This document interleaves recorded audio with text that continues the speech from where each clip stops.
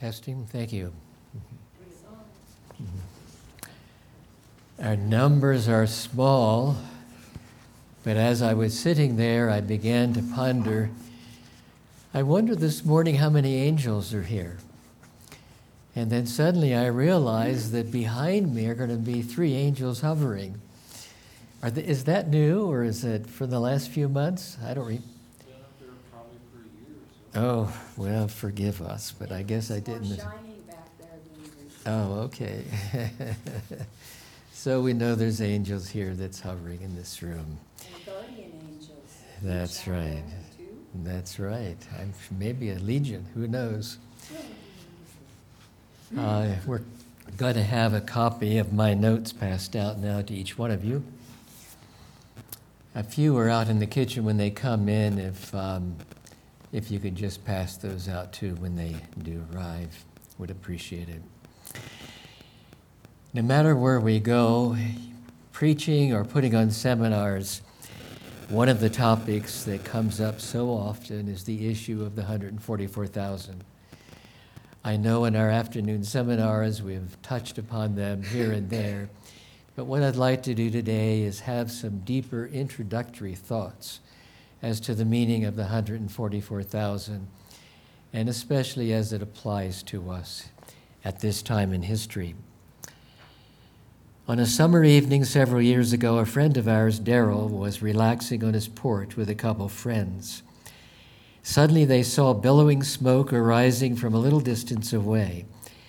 They jumped into his car to see what was happening. A house was on fire. Screams were coming from its inside. Daryl dashed through the front door down a burning hall and found a mother with 5 children. Over the next few minutes, he rescued each one out of the burning structure.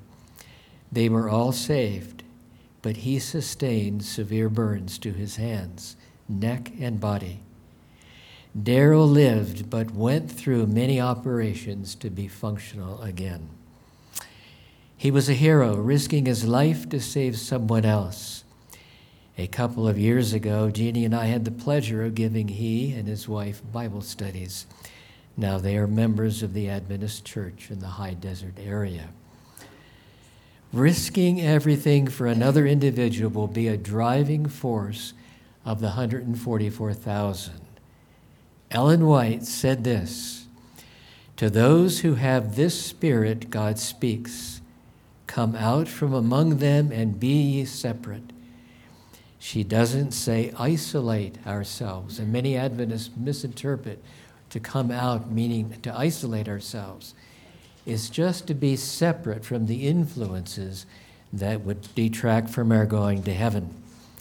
Our work for the salvation of souls will not be done without a conflict. We shall have to practice self-denial, overcome inclination, relinquish the spirit and passions of the world, and be ready to sacrifice, as Daryl, even life itself, if need be, for Christ's sake. So that's a broad spirit that is drawn from the story of Daryl and also those that are going to be finishing the work at the end of time. I'm reminded of Christ's words. Then said Jesus unto his disciples, "If any man will come after me, let him deny himself, take up his cross, and follow me. For whosoever shall save his life shall lose it, and whosoever shall lose his life for my sake will find it." There is much to discover about this last day people. Things all end-time Christians need to know and be part of. Just a few thoughts in passing. The 144,000 are mentioned in the Old Testament in several places. We won't have time to deal with that today, but I just share that because it's a beautiful study. In the New Testament also, the white horse or the first seal really symbolizes the 144,000.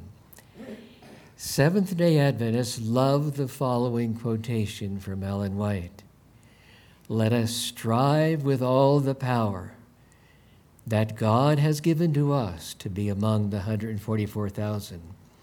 And let us do all that we can to help others to gain heaven. This assumes, in what she just said, that the 144,000 will gain heaven. And it's a wonderful thing to be among that group. So those are deductions that we can make from her thoughts, but we'll discover more as we go along. Adventists love to imagine being in that group, which will form a square on the sea of glass before God's throne. They are pure, they are called virgins, they are the only ones who can go into that special pillared temple in heaven. That's talked about in Revelation 3. It has almost become, I'm moving carefully here now, a fairy tale thinking about being part of this forever vacationing group. But desire often fails to bring reality. Such fantasy denies the journey required to be in that group. To be among the 144,000 means knowing something very special and being willing to risk everything. Who are they? What does it mean to be among the 144,000? Well, to begin with, we first turn to Revelation 7. Then I saw another angel ascending from the east, having the seal of the living God. Verse 2. Do not harm the earth, the sea, or the tree, till we have sealed the servants of God on their foreheads. Verse 3. And I heard the number of those who were sealed, 144,000 of all the tribes of the children of Israel who were sealed. Incidentally, the next seminar that we put on here, we will discuss something that has been under discussion within the Adventist Church for years, and that is, and I was, when we came back from Japan, or were in Japan, they were posing the same question: when are God's people sealed? That question has finally been solved, and we'll spend an afternoon going through that. These and other verses are loaded with details about this special group. Now, what we've just read is now listed, believe it or not. The owner of that seal, the living God, that means it is sacred and heaven-related. It will be a gift to the 144,000. Angel ascending from the east, Christ, who is supervising the sealing, he is symbolically already on earth for a mission. He came down on the earth in another symbolic mission, and this is an incredible study to go over in verse 10:1. East means that he has come down on a deliverance mission. Those sealed servants or followers of God who despise sin. Ezekiel 9 discusses that. Location of the seal, the forehead, meaning the person has cognitively become totally his.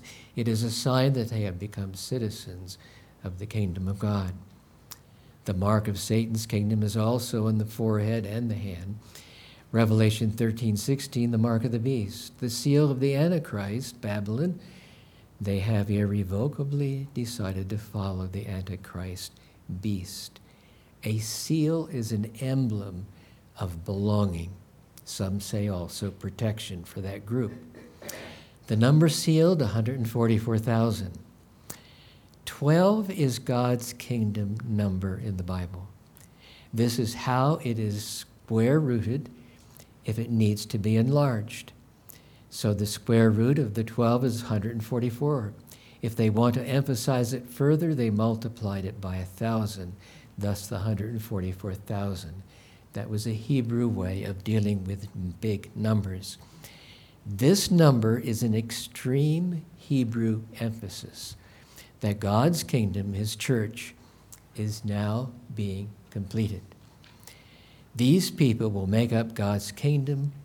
The number, we can say, is complete. It is a judicial statement that the judgment is about finished. 12 tribes of Israel. There are many who believe this is a literal Israel. A study of the Jewish people in relation to history is important. The northern 10 tribes have really been lost to history. Christ's true followers are noted in Galatians 3:28 through 29 as Abraham's seed. Those 12 tribes reflect a cross-section of individuals who will be saved using that kingdom number. That in itself is a beautiful study in the book of Revelation. They reflect characteristics of each of the tribes listed. At the end, they cannot be only Jews, which we will show further. The word sealed in the Greek means a sign of ownership.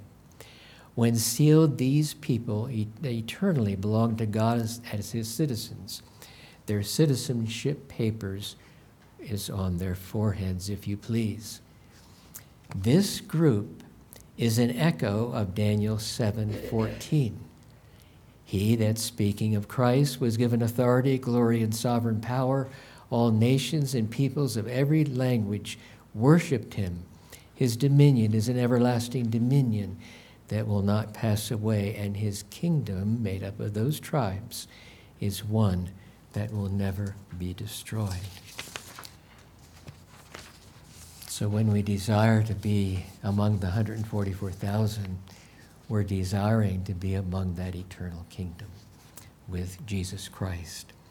It's amazing what those 3 short verses tell us, but there's more.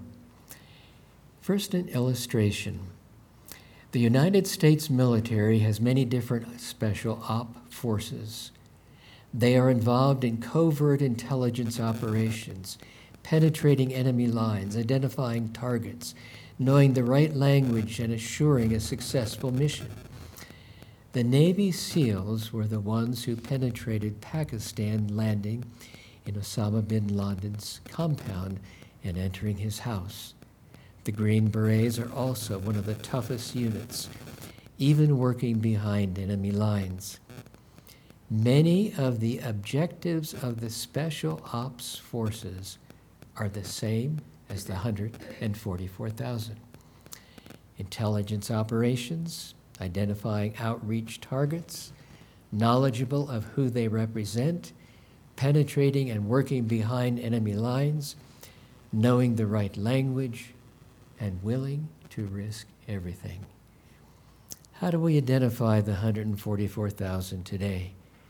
How do we become part of that group? Let's begin. Jeannie, would you get a lozenge for me, if you wouldn't mind? Important key, the 144,000 are usually associated with another group of people. In Revelation 7, our key chapter, good, thank you, they are associated with a great multitude. After these things, after the 144,000 are introduced, I, John, looked, and behold, a great multitude which no one could number, of all nations, tribes, peoples, and tongues, standing where? Before the throne and before the Lamb, clothed with white robes with palm branches in their hands. So the great multitude is in heaven before God's throne. White means they are pure without spot. Sounds like they are similar to the 144,000, doesn't it? Keep that in mind, and we'll visit that a couple more times as we go throughout our study here this morning. Palm branches suggest a victory celebration. And they cried out in a loud voice, "Salvation belongs to our God, who sits on the throne, and to the Lamb." So they're also before God. That large group of people is translated without seeing death. They came through the time of great tribulation, 7 verse 14, or as we know as Adventists, we use Jeremiah's reference for Jacob's trouble. Here is how these two groups are further referenced in Revelation 7 and 14. 144,000 are mentioned first, the great multitude, the final group of the saved.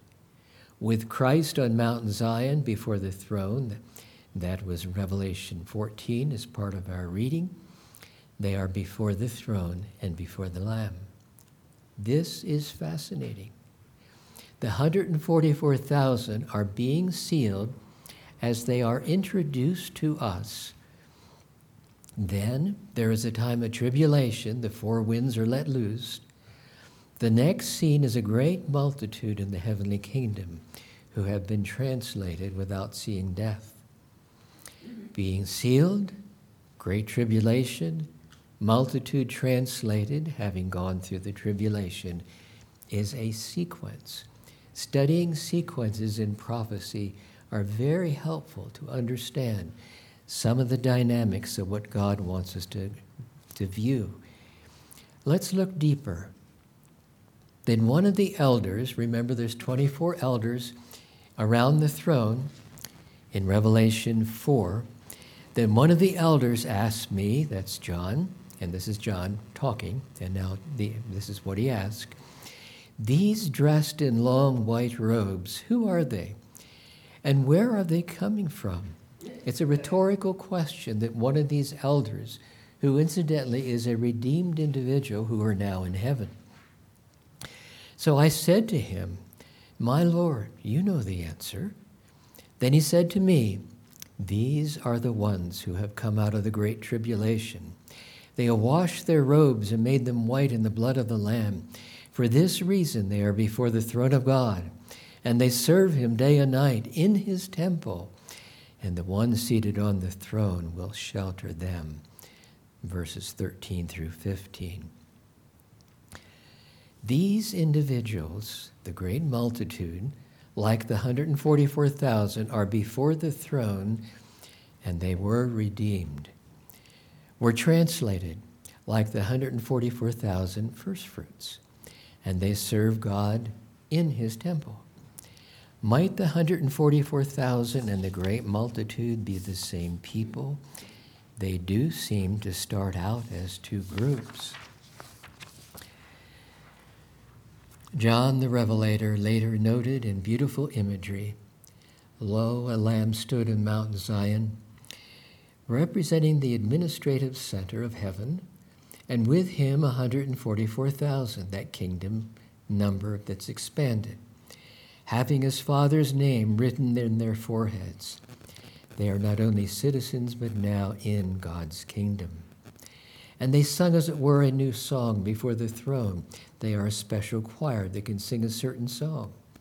These are they which follow the Lamb whithersoever he goeth. They are part of the retinue that follow Jesus, even in heaven. These were redeemed from among men, the first fruits unto God and to the Lamb. They are the first of the redeemed as translated saints. And without fault before the throne of God, they are uniquely placed before God's throne, perfect in character." That's a stunning list of additional clues to our study of the 144,000. They will become citizens of God's heavenly kingdom. They're part of a special choir. They will know a special theme song. They will have special privileges in following Jesus. They are perfect. They are holy.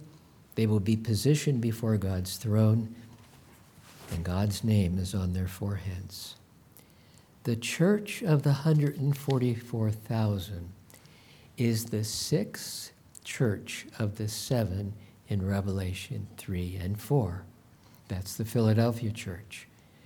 John identifies Christ, who is speaking to him, as he that is holy, true, and has the key of David to open and close a door that man cannot touch. Incidentally, in the seven churches, each of the seven churches begins by Christ introducing himself in a very unique way that he wants that particular church to understand him as. And that's another incredible study when you study the seven churches. The house of David became a symbol for the kingdom of Christ. He has the key of David. Christ has authority over the key to the entryway of that kingdom. Who goes through the door?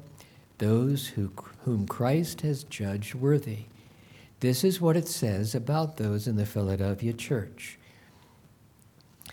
He used the key of authority and opened the door into his kingdom for them. I know thy works. Behold, I have set before thee an open door, and no man can shut it. For thou hast a little strength, and hast kept my word, and hast not denied my name. Consequently, because thou hast kept the word of my patience, I also will keep thee from the hour of temptation. That will be another study for a future seminar, and that is what the hour of temptation means. Very important to grasp.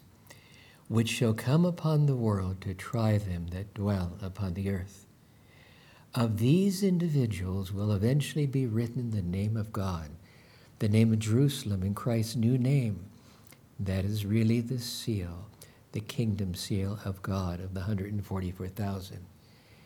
But wait, Ellen White said, even after the saints are sealed with the seal of the living God, his elect will have trials individually. Personal afflictions will come by the furnace that is closely watched by an eye that will not suffer the gold to be consumed. The indelible mark of God is upon them. God can plead that his own name is written there. The Lord has shut them in. Their destination is inscribed. God, New Jerusalem. They are God's property, his possessions. And then this is Jacob's trouble follows. Do you really want to be part of the 144,000? You must experience an hour of temptation, being sealed, then the great tribulation, terrible individual trials. Finally, a multitude will be translated successfully going through that. Him that overcometh will I make a pillar in the temple of my God, and he shall go no more out. And I will write upon him the name of my God and the name of the city of my God, which is New Jerusalem. This is the Philadelphia church, which cometh down out of heaven from my God, and I will write upon him my new name. John saw a lamb on Mount Zion, and with him the 144,000, having his Father's name on their foreheads. They are the signet of heaven. They reflect the image of God. Jesus, and this is interesting, Jesus perfectly represented God the Father. We will perfectly represent Jesus Christ at the very end. The indelible mark of God is upon them. God can plead that his own name is written there. The Lord has shut them in. Their destination is inscribed, God, New Jerusalem. They are God's property, his possessions. The sealing represents those names on the forehead of the members of the Philadelphia church. The sealing represents those names on the forehead of the 144,000. They are the same. Might this group be shown elsewhere in prophecy? Yes, in Revelation with the four living creatures is one example. And actually in many places in the Old Testament, as I previously alluded to. The white horse associated with a lion-like living creature represents the tribe of Judah, which is symbolic of the 144,000 going out to conquer. The black horse is the great multitude waiting in darkness to be called out by those special ops, the white horse. I watched as the Lamb opened the first of the seven seals. Then I heard one of the four living creatures say in a voice like thunder, "Come." I looked, and there before me was a white horse. Its rider held a bow, and he was given a crown, and he rode out as a conqueror bent on conquest. Horses in prophecy represent people in battle. White represents purity and holiness. Conquering and to conquer, they win the battle because their rider and leader is Jesus Christ. What about that bow? I think we've discussed that in our afternoon meetings. A bow without arrows, in Hebrew analogy, it's very fascinating, means that the arrow has already left the bow and successfully hit its target. So this is a promise by the rider of this white horse that their mission of conquest will be successful.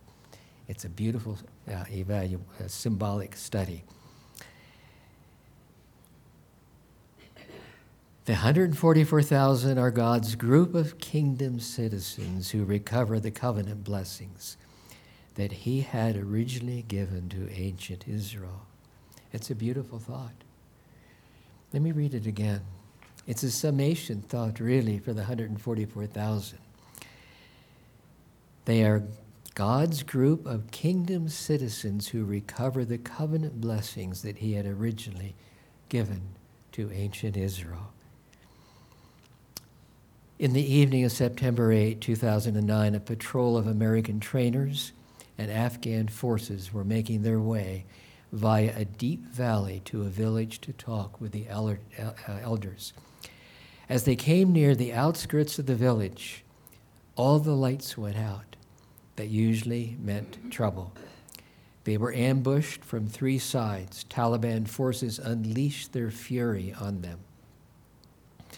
1 mile away, Corporal Dakota and Staff Sergeant Chavez heard on the radio the explosions and the gunfires. Against orders, these 2 men hopped into their Humvee, and raced towards that village. Dakota said those Americans were my friends. They first found wounded Afghan soldiers. They loaded them and drove back to safety. The vehicle sustained many bullet holes. Back they went a second and a third and a fourth time, each episode getting out of the vehicle and loading the wounded. In the 5th and last run, the 4 Americans who had been trapped and wounded were rescued. Dakota sustained a bullet on his left arm. He later received a Distinguished Medal of Honor from President Obama. Dakota and Chavez epitomize the 144,000. Under intense resistance, even risking their lives, they will go on a rescue mission for Jesus Christ. And if you want to see that in the Old Testament, Daniel 12, verses 6 and 7 will describe some of the stresses and some of the horrors that God's people have to go through as they finally finish the work. When the 144,000 make their debut, and I saw another mighty angel come down from heaven, this is that verse where Jesus comes down symbolically, clothed with a cloud. Anytime you see a verse with the idea of cloud and a being coming, Son of Man coming, a cloud always symbolizes Jesus Christ. And I can tell you that's under great scrutiny right now regarding Daniel 7, within and without the church. The cloud is a very important symbol.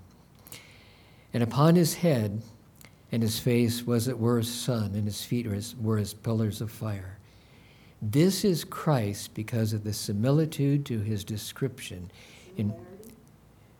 Similarity, okay, thank you, that's good, to his description in Revelation 1, 12 through 16, and the association again with a cloud. This is a point of time when he comes symbolically down to help those who will be his final witnesses, the 144,000. We have written a whole book on Revelation 10, FYI, to deal with some of these issues. It will all begin as an early rain experience, another study. In this preparation chapter, he comes with the rainbow of promise, authority over the whole world, feet on earth and sea, filled with heaven's glory, face as a sun, ready to begin judicial work on planet Earth.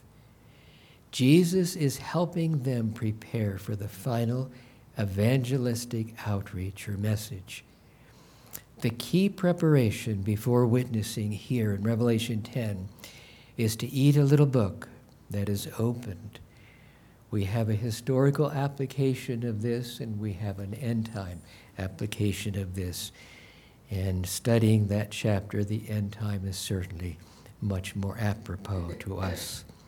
So they can witness. That book is the unsealed portion of Daniel.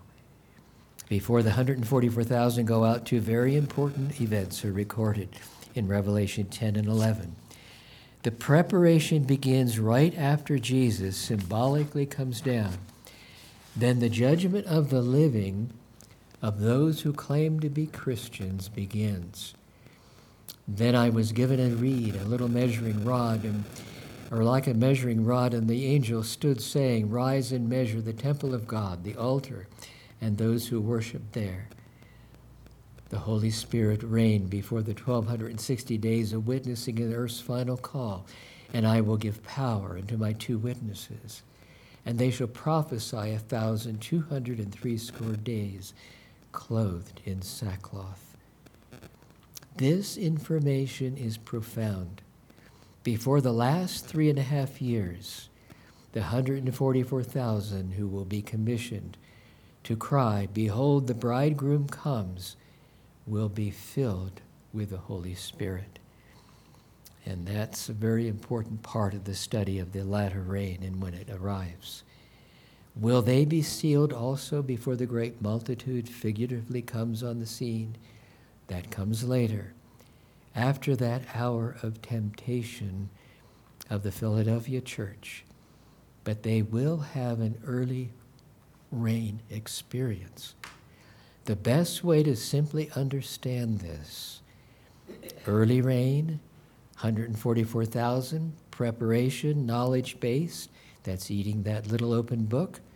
Latter rain, great multitude, trial of our faith, Sunday law, the death decree, if you want to put that underneath that Sunday law. There are 5 Sunday laws, incidentally, that Ellen White talks about. The final one is the death decree. And finally, the sealing, kingdom made up, symbolically the great multitude, the 144,000, Malachi 3:17. The 144,000 versus the great multitude. Question: at the end of time, might those 2 groups again become one? This is where this study becomes special. As early as 1846, expositor Ellen Harmon knew but didn't elaborate. Now let's just carefully study this paragraph. The living saints, the 144,000 in number, knew and understood the voice, while the wicked thought it was thunder and an earthquake. What was the voice? It was when the clouds rolled back and forth in the sky. Great controversy, the title of the chapter, God's People Delivered. It's that night of deliverance. She said, those waiting, hearing this voice and understanding this voice, are the living saints. And how does she describe them? The 144,000. There was thunder and an earthquake. When God spake the time, he poured on us the Holy Ghost. And our faces began to shine up and shine with the glory of God as Moses did when he came down from Mount Sinai. How many people went through Jacob's trouble in Revelation 7 when we talk about the great multitude? It's a number that's too high to count.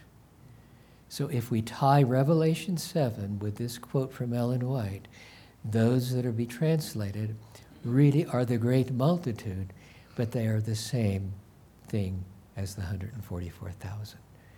Again, these are just introductory thoughts that I'm giving you, but they become the same.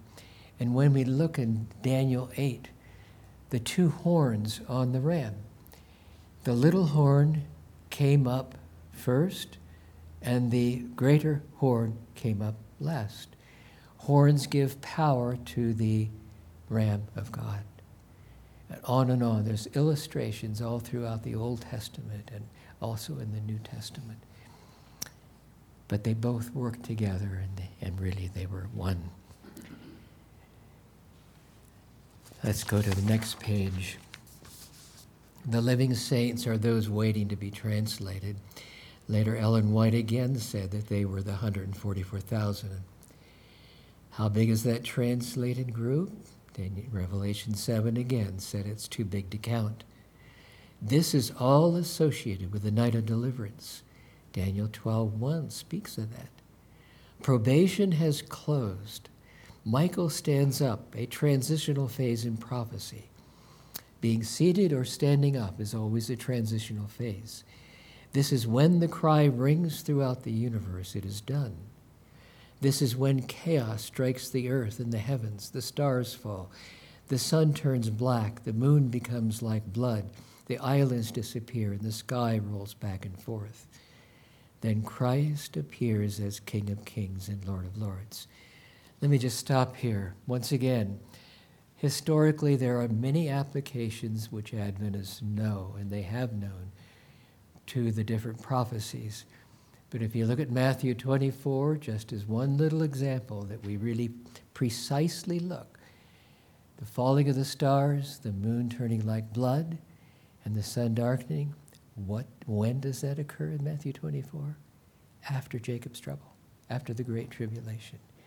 So that is something that we need to keep in mind, even though we understand as Adventists that maybe we overemphasize the historical aspect. There is a greater application of these prophecies at the very end of time, which is the application that we need to really understand at this point. How many living saints are translated? And I just referred to that, so let me skip down to the second half of page 11.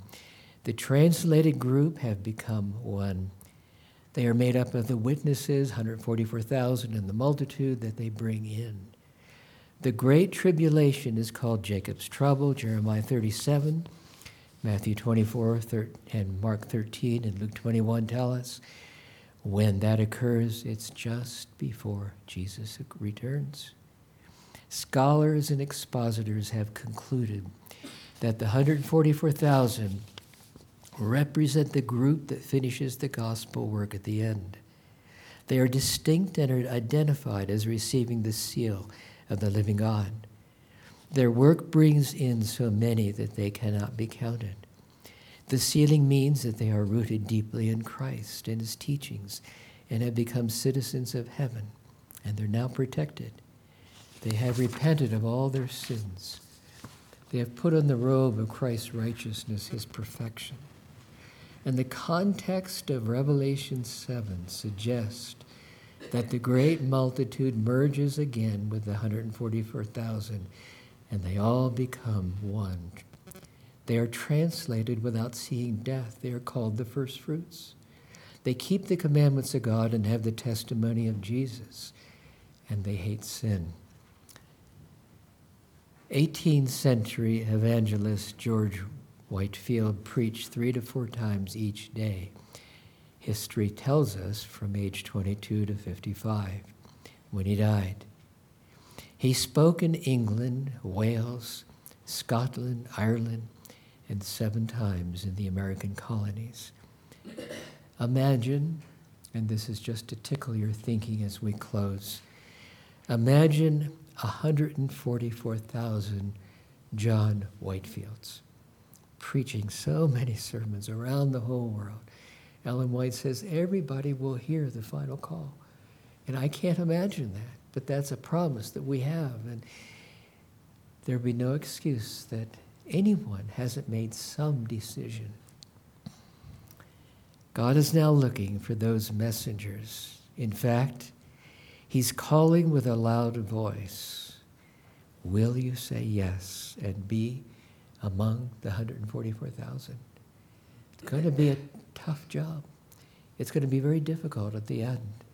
It's going to be filled with lots of trials and maybe even persecution, maybe more. Are you willing to go through first? And this is where we are at right now. The preparation, eating that little book, that's the book of Daniel.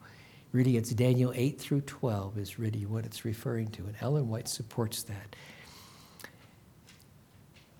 Will you decide then to be among the 144,000?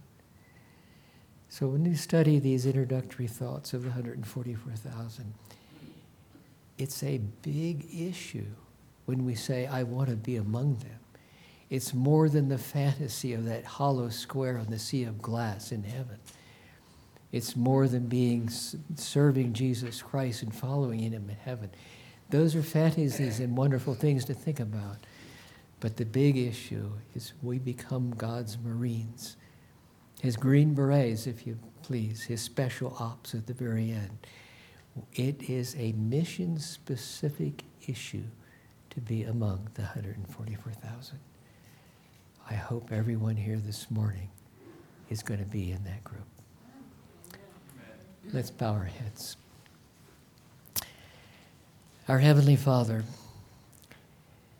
to study some of the details of your holy word is inspiring and it's awing.